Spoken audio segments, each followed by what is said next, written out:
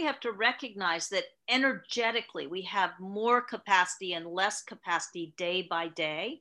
Mm-hmm. And it kind of depends on how you are.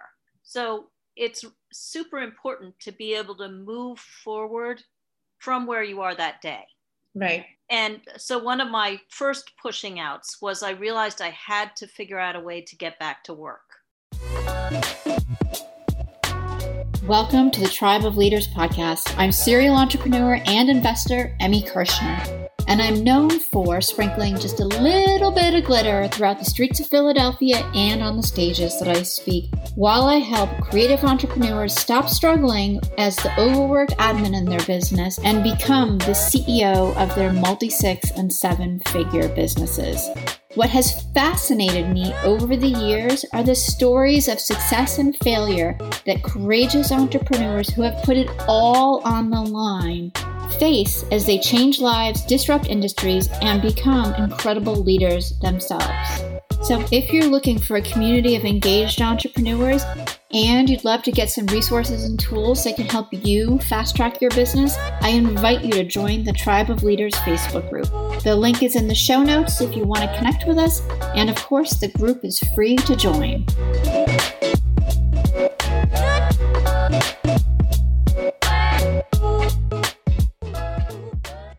Hey everybody, welcome to another episode of the Tribe of Leaders podcast. On today's show, super excited as always, and uniquely excited today too, because I'm interviewing Allison Penna, also known as Bad Widow, and one of my one-on-one clients. We've been working together for a couple of years.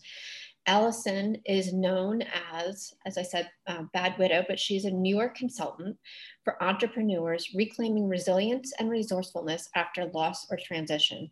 She learned to live fearlessly in the face of death, caring for her husband who died of pancreatic cancer in 2016. Allison has created ways to re-engage, reinvent, and rebuild back to life, work, and even love. Allison, welcome to the show. And I am so excited to really have you share like your entire story, because it's fascinating. It's happy, it's sad. I mean, there's grief, there's loss, there's everything here that makes an epic story. And your power and what you've been able to transition from to is really life-changing. And I think particularly in this time, this is what you're able to really be the superpower and help other people shift into a better place. So with that intro, welcome and share your story. Take it away. So I was with my husband just short of 25 years, so a long time. Mm-hmm. We missed our 20th anniversary by 3 weeks. So close to half my life. He was diagnosed with pancreatic cancer in 2015 and died in my arms at home in 2016, just the two of us. And in the course of those 11 months, what happened, it reminds me very much of this time, because what happened is it forced a recommitment to what really mattered. Mm-hmm. And it forced a shift in our priorities, because we talk about what would you do if tomorrow was the last day of your life. And for my husband, one tomorrow that was coming soon was going to be the last day of his life.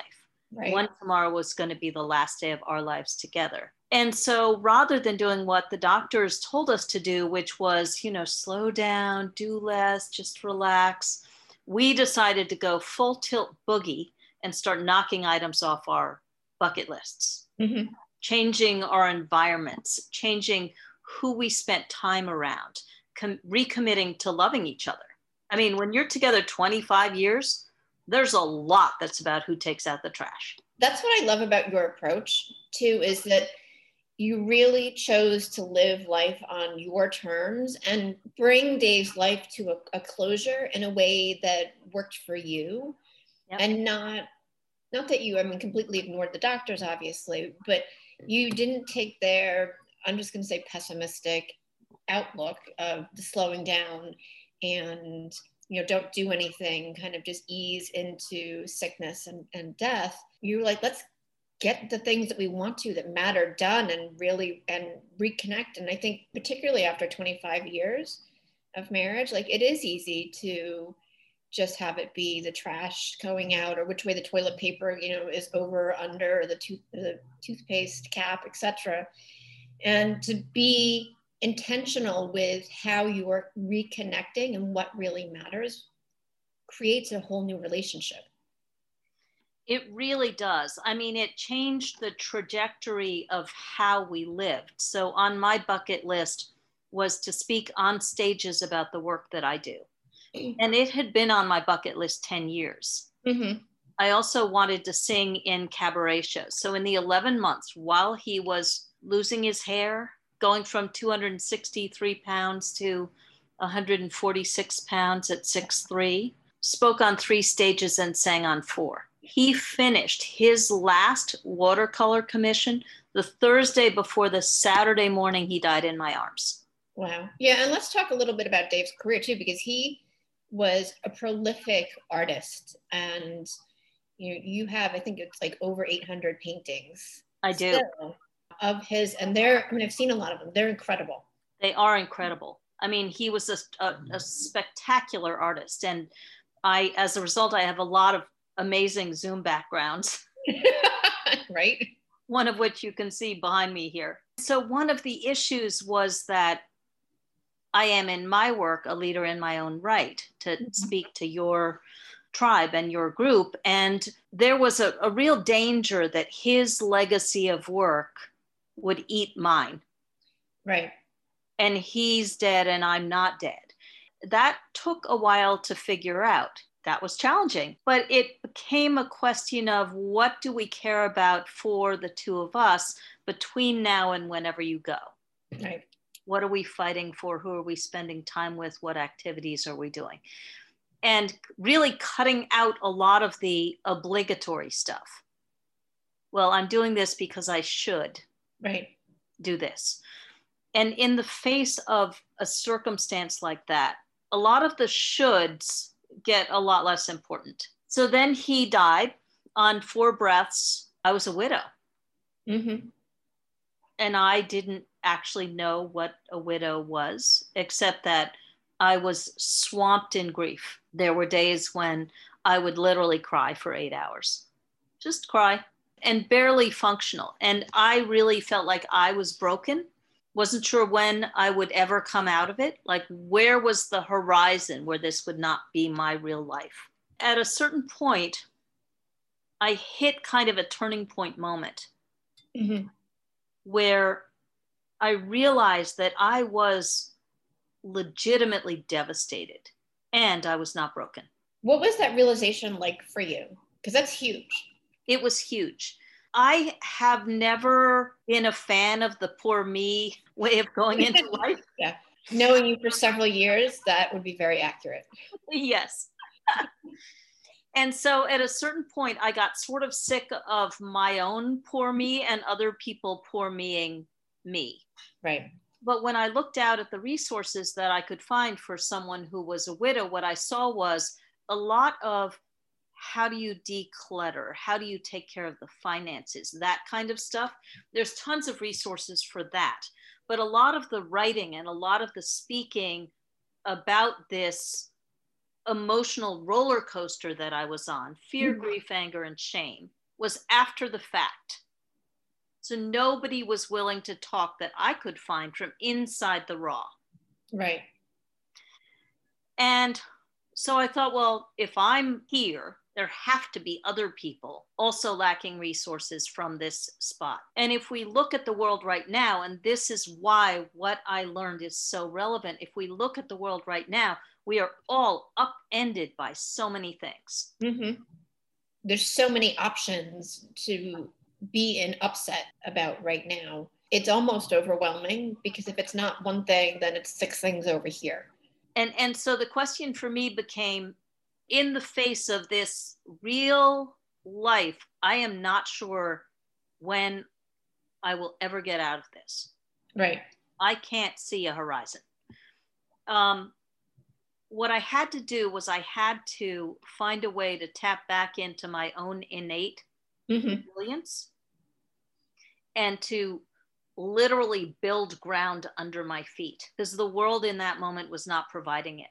So what were some of the steps that you did or took? The first thing that I did was I looked at the life that I had, which had contracted. So I was seeing less people, I was doing less activities. Mm-hmm. I had shrunk my own life in the face of my grief. And I realized that that was not something that I wanted for my life for the long term. So I began looking at the places where I could push out on the contraction that I had created for myself. I'm a huge fan of celebrating small steps, because a small step is still a step. And every step, if it's sideways, if it's backwards, if it's forwards, gives you a different perspective. And then you can take different actions from there. Right. I think that's so important to recognize, because I think default is it's got to be gigantic to recognize. And then really it's that baby step that creates the huge momentum and the ability to really move forward. Yeah, exactly. And I think we have to recognize that energetically we have more capacity and less capacity day by day. Mm-hmm. And it kind of depends on how you are. So it's super important to be able to move forward from where you are that day. Right. And so one of my first pushing outs was I realized I had to figure out a way to get back to work. Now, I was a consultant, couldn't connect with people. They were just overwhelming to me. I was a medical editor and proofreader who had the attention span of a fruit fly and memory gaps. So I couldn't do that. Right. So there was nothing I was qualified for that I could do. So the first thing that I did to start pushing out on my own boundaries was I took a job in a Halloween pop-up shop, 4 hours a day, hanging costumes on racks, because I knew I could do that. And that was the first thing. And then I kept pushing out. Okay, well, I'm connecting with people there. I'm not managing them, but I'm increasing my capacity. Right. And the point was not to get to the end, because first of all, I couldn't see the end. And second of all, I was not going to be hanging hangers on racks for the rest of my life. Right. But I needed to expand what I could do. I needed to get so I could work 8 hours without being exhausted, where I could reconnect with people so I could start consulting again. At that point, here you were consulting, you're working with really high level people. Yep. You were speaking on huge stages, you were, singing cabaret. And yep. The next step is working at a pop-up Halloween store. Was there any point where you were like, I can't believe I'm in this spot, and regretting not being able to seamlessly go back into what you had been doing? Well, see, that is in fact the crippling thing, mm-hmm. that shame of not being able to bounce right back. Mm-hmm. The fact of the matter is that we can't bounce right back. Right. It's impossible. And also the other factor is that we're not the same person. So I'm not the same person I was as a wife with the same guy for 25 years. Right. I'm a widow. That's a different person. And so I had to, so sort of the first piece was re-engage, start pushing out, building for myself a bigger life. The second was reinvent, figure out who I was. Just as Dave was dying, we were looking at what our priorities were, facing this real life end. After he died, it was reassessing, taking the opportunity, because disruption is also an opportunity, to look at the life I had been leading, the trajectory I was on, and decide if that was where I wanted to go. And I took a tack in my business and became Bad Widow. Bad Widow was about disrupting the assumptions that didn't work for anybody. They didn't work for the people who had suffered a transition or loss, and they did not work for the people who wanted to support them. Mm-hmm. And so there needed to be a shift and a pivot and a re-education to change that. And I decided that I was that leader, just because I was. I mean, my understanding too, from some of our previous conversations, is that you felt like people were expecting you to be quiet and mourn forever and really stop your life. And while your life did shift and change with the grief. Yep. That wasn't the place that you were staying. So in almost a rebelliousness of really reinventing yourself, you got flack and people, criticized you. I did. I mean, I was sort of meant to behave in a particular way, be a little quiet, grieve, be broken. In particular, overall, people love to give advice, right? I mean, if you say, this happened to me, well, you could do this, you could do that. That happens all the time. Right. It happens even more after a transition or loss. So you lost your husband. About 4 months after I lost Dave, this woman called up and said, I had a dream and Dave was in it. And he told me to tell you that it's time to start dating again. In most cases, it's really good-hearted. People want to help you and they want to give you support. The problem is that they're giving you the support that they would want if they were in your shoes, and they're not. What I started to do was I started to see that one of my superpowers in this reinvent phase was to get really, really clear about my priorities and what I actually needed. When someone wanted to do something for me, I would have already thought through those things that I actually needed, not what they thought I needed, right, and ask for them. The superpower behind this was that I found out that if they could win, if they could deliver what I needed, they would do it about 80% of the time. Mm-hmm. Everyone likes to be a hero. Right. And believe me, no one wants to get it wrong with a widow. What I'm hearing too is like you really owning your ability to ask for help and not just accept what other people wanted to give you. But I mean, that transitions into so many other places, particularly for women, where, asking, insisting, demanding about what works for you and being okay with that, even when it's out of the box, is really crucial to you living your life on your terms. It was really hard because I needed so much support. I needed emotional, financial, spiritual, physical, everything. I needed everything. And I had one exchange with someone who I was very close to. And they said, we will not help you unless you do this, this, this, this, and this. And they were, stop doing what you're passionate about, give up this consulting nonsense, move out of your apartment, which, when I was barely able to move out of my bed and had just closed down my husband's 500 square foot studio with its 8 bookshelves and 1,000 paintings, was inconceivable to me. And in the end, it would have been really helpful, but I didn't like the terms. So I said, thank you, but no thank you. Right. Well, and those terms were coming from what they felt was safe and truly wanting to help you, but according to what works for them and not you. There was not in any yes or no, any meanness or malice. So I want to be really clear about that. In every instance, people really wanted to help me, but it came down to what could I live with? Because at the end, you can listen to all the advice, but if you take it, you need to be able to live with the consequences of taking it. And I just couldn't.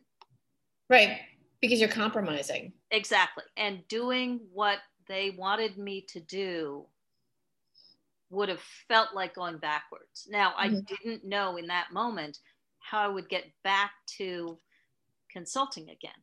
Right. Speaking again. I didn't know how I was going to do that. But I trusted that I was innately resilient, that I had the capacity to